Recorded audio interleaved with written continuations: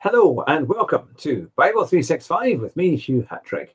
I do hope you're very well indeed. And today it is day 97 of the program, and we are starting. Day 98. Is it day 97? No, it is. Yes, it is. It's day, I say 97. It's day 98. How to cause complete confusion. We are starting a new chapter. We are going into Ruth. Ruth chapters 1 to 4, and then into the New Testament for Luke chapter 11. Verses, it is going to be 29 to 54. So, hopefully you'll be ready, despite my confusion, and we can start reading the word together. Here it is, Ruth chapter 1. In the days when the judges ruled, there was a famine in the land. So a man from Bethlehem in Judah, together with his wife and 2 sons, went to live for a while in the country of Moab. The man's name was Elimelech. His wife's name was Naomi. And the names of his 2 sons were Mahlon and Chilion. They were Ephrathites from Bethlehem in Judah. And they went to Moab and lived there. Now, Elimelech, Naomi's husband, died, and she was left with her 2 sons. They married Moabite women, one named Orpah and the other Ruth. After they had lived there about 10 years, both Mahlon and Chilion also died, and Naomi was left without her 2 sons and her husband. When Naomi heard in Moab that the Lord had come to the aid of his people by providing food for them, she and her daughters-in-law prepared to return home from there. With her 2 daughters-in-law, she left the place where she had been living and set out on the road that would take them back to the land of Judah. Then Naomi said to her 2 daughters-in-law, "Go back, each of you, to your mother's home. May the Lord show you kindness, as you have shown kindness to your dead husbands and to me. May the Lord grant that each of you will find rest in the home of another husband." Then she kissed him goodbye and wept aloud. And they said to her, "We will go back with you to your people." But Naomi said, "Return home, my daughters. Why would you come with me? Am I going to have any more sons? Who could become your husbands? Return home, my daughters. I am too old to have another husband, even if I thought there was still hope for me. Even if I had a husband tonight and then gave birth to sons, would you wait until they grew up? Would you remain unmarried for them? No, my daughters. It is more bitter for me than for you, because the Lord's hand has turned against me." At this they wept aloud again. Then Orpah kissed her mother-in-law goodbye, but Ruth clung to her. "Look," said Naomi, "your sister-in-law is going back to her people and her gods. Go back with her." But Ruth replied, "Don't urge me to leave you or to turn back from you. Where you go, I will go, and where you stay, I will stay. Your people will be my people, and your God, my God.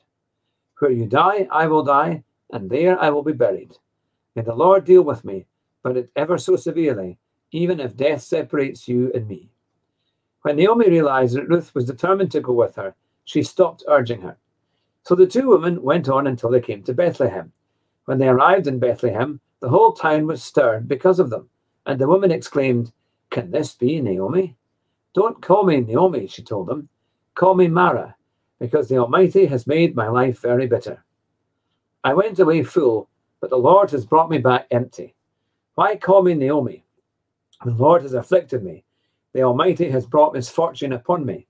So Naomi returned from Moab, accompanied by Ruth the Moabite, her daughter-in-law, arriving in Bethlehem, and the barley harvest was beginning.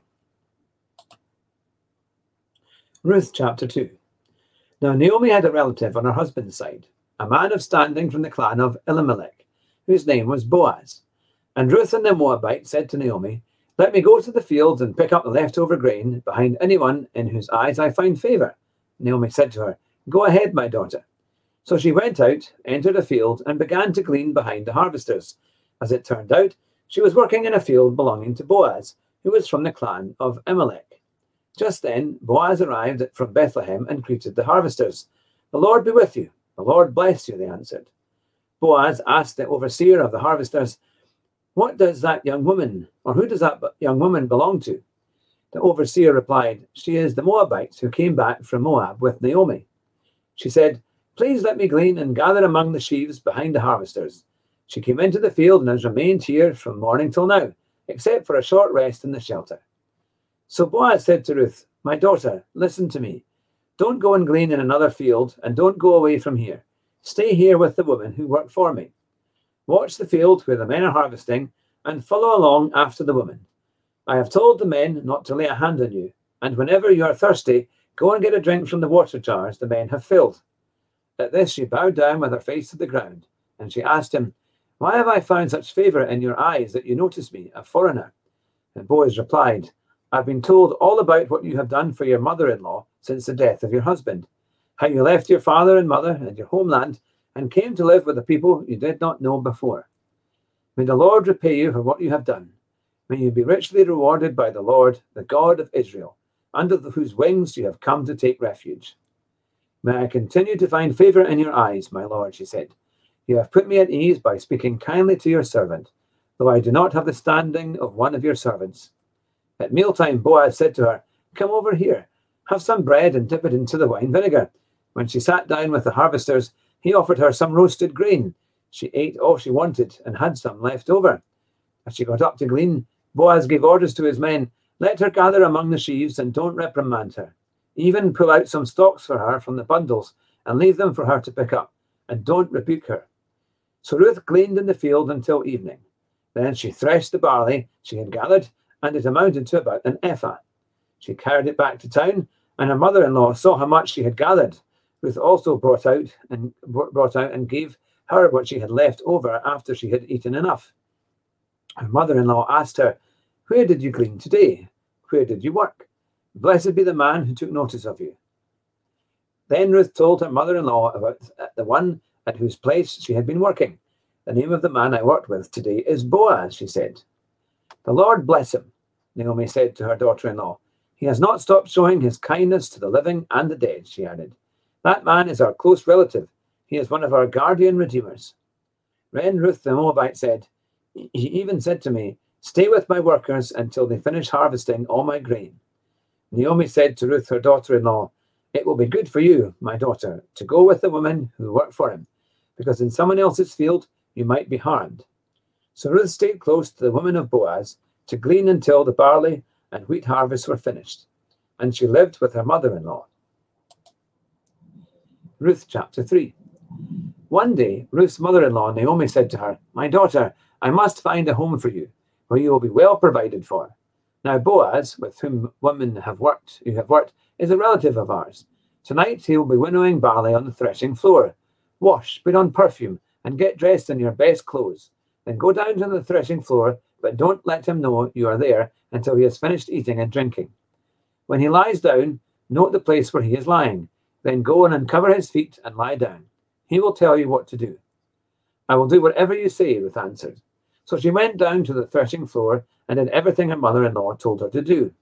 When Boaz had finished eating and drinking and was in good spirits, he went over to lie down at the far end of the grain pile. Ruth approached quietly, uncovered his feet, and lay down. In the middle of the night, something startled the man, and he turned. And there was a woman lying at his feet. "Who are you?" he asked. "I am your servant, Ruth," she said. "Spread the corner of your garment over me, since you are a guardian redeemer of our family." "The Lord bless you, my daughter," he replied. "This kindness is greater than that which you showed earlier. You have not run after the younger men, whether rich or poor. And now, my daughter, don't be afraid. I will do for you all you ask. All the people of my town know that you are a woman of noble character. Although it is true that I am a guardian redeemer of our family, there is another who is more closely related than I. Stay here for the night, and in the morning, if he wants to do his duty as your guardian redeemer, good. Let him redeem you. But if he is not willing, as surely as the Lord lives, I will do it. Lie here until morning." So she lay at his feet until morning, but got up before anyone could be recognized. And he said, "No one must know that a woman came to the threshing floor." He also said, "Bring me the shawl you are wearing and hold it out." When she did so, he poured into it 6 measures of barley and placed the bundle on her. Then he went back to town. When Ruth came to her mother-in-law, Naomi asked, "How did it go, my daughter?" Then she told her everything Boaz had done for her, and added, "He gave me these 6 measures of barley, saying, 'Don't go back to your mother-in-law empty-handed.'" Then Naomi said, "Wait, my daughter, until you find out what happens, for the man will not rest until the matter is settled today." Ruth chapter 4. Meanwhile, Boaz went up to the town gate and sat down there just as the guardian redeemer he had mentioned came along. And Boaz said, "Come over here, my friend, and sit down." So he went over and sat down. Boaz took 10 of the elders of the town and said, "Sit here," and they did so. Then he said to the guardian redeemer, "Naomi, who has come back from Moab, is selling the piece of land that belonged to our relative Elimelech. I thought I should bring the matter to your attention and suggest that you buy it in the presence of these seated here and in the presence of the elders of my people. If you will redeem it, do so. But if you will not, tell me, so I will know. For no one has the right to do it except you, and I am next in line. I will redeem it," he said. Then Boaz said, "On the day you buy the land from Naomi, you also acquire Ruth the Moabite, the dead man's widow, in order to maintain the name of the dead with his property." At this, the guardian redeemer said, "Then I cannot redeem it, because I might endanger my own estate. You redeem it yourself. I cannot do it." Now, in earlier times in Israel, for the redemption and transfer of property to become final, one party took off his sandal and gave it to the other. This was the method of legalizing transactions in Israel. So the guardian redeemer said to Boaz, "Buy it yourself," and he removed his sandal. Then Boaz announced to the elders and all the people, "Today you are witnesses that I have bought from Naomi all the property of Elimelech, Kilion, and Mahlon.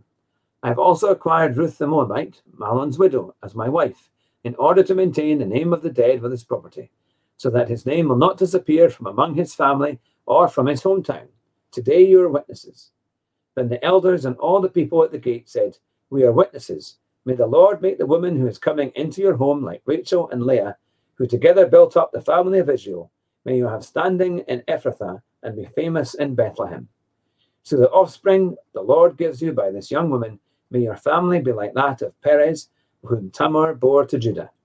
So Boaz took Ruth, and she became his wife. When he made love to her, the Lord enabled her to conceive, and she gave birth to a son. The woman said to Naomi, "Praise be to the Lord, who this day has not left you without a guardian redeemer. May he become famous throughout Israel. He will renew your life and sustain you in your old age. For your daughter-in-law, who loves you and who is better to you than 7 sons, has given him birth." Then Naomi took the child in her arms and cared for him. The women living there said, "Naomi has a son," and they named him Obed. He was the father of Jesse, the father of David. This then is the family line of Perez.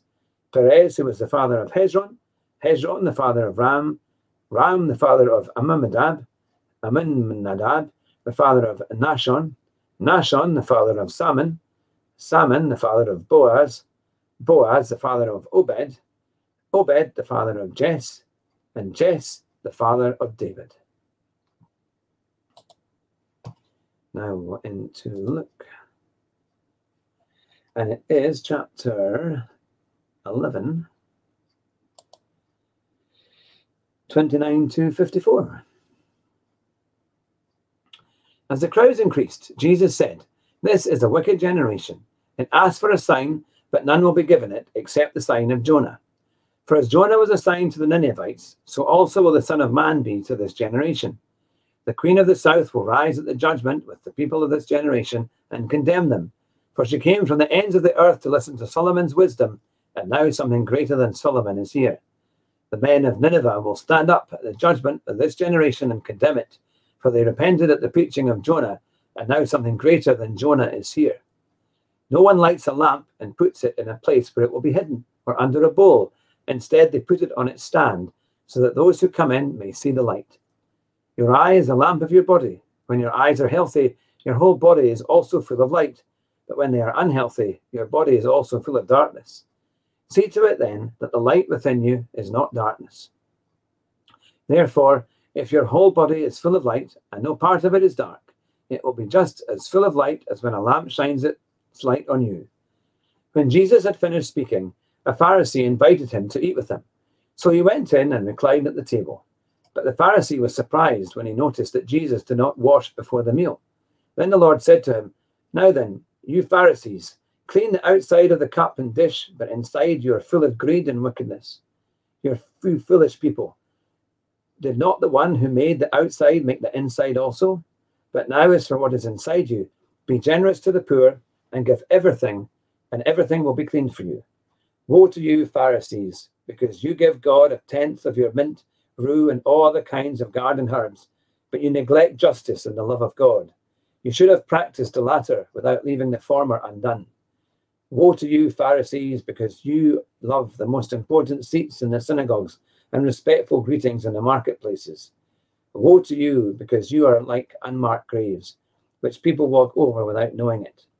One of the experts in the law answered him, Teacher, when you say these things, you insult us also. And Jesus replied, And you experts in the law, woe to you, because you load people down with burdens they can hardly carry, and you yourselves will not lift one finger to help them. Woe to you, because you build tombs for the prophets, and it was your ancestors who killed them.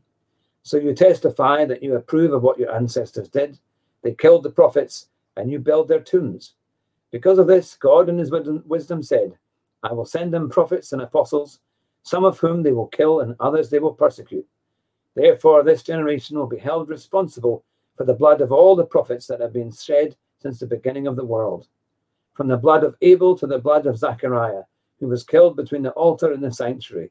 Yes, I tell you, this generation will be held responsible for it all. Woe to you, experts in the law, because you have taken away the key to knowledge.